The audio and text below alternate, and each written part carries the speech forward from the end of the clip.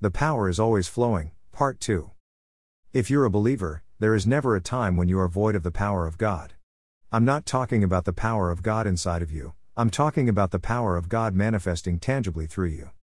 We get so focused on our problems and the negative things going on, that sometimes we can convince ourselves that despite the fact that the Lord is in us, nothing good is manifesting right now. This is a complete lie. How could we make this assumption? Can you see the power of God inside of you?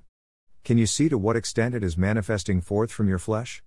So how would you know how much it is manifesting or not? This is why you need to go by what the Lord has told you.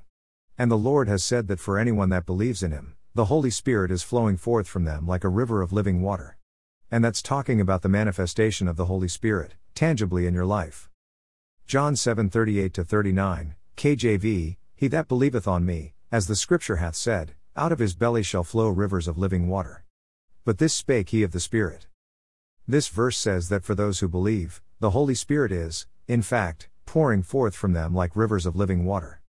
Do you believe what Jesus has done for you?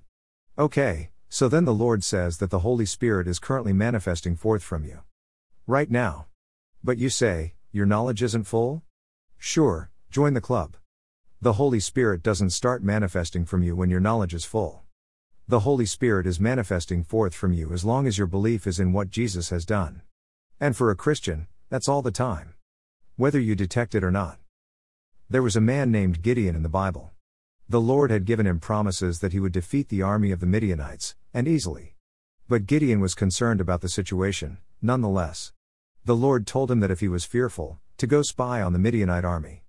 Gideon did so, and he heard two Midianite soldiers discussing a dream that one of them had about how they would be defeated, Judges 7:10. Gideon had been given a promise from God, but as far as he could see, nothing was happening regarding the Midianite army. This grew Gideon's concern. And yet, meanwhile God was giving the Midianite soldiers dreams to show their inevitable defeat by Gideon. God was working in the background this entire time, in ways that Gideon could not see, bringing to pass what he told Gideon, because Gideon believed him. Now, imagine if Gideon had never spied on the Midianites. Even though God was working in the background, Gideon couldn't see it, and Gideon might have assumed that the power of God was simply not working. Everything looked the same for him. Everything felt the same for him. And yet the power of God was working because Gideon believed him. Your eyeballs cannot see what's going on in the spiritual realm. You can't physically see the Holy Spirit's power leaking out from inside of you. You need to go off what the Lord has told you. He said that for anyone that believes Him, His power is working. There are no ifs, ands, or buts about it. Can we all grow in our knowledge? Of course, but that does not change the fact that if you believe in the Lord at all, the Holy Spirit is working through you and the power is always flowing. Even though you may not be able to detect it. God said it. Therefore, it is true.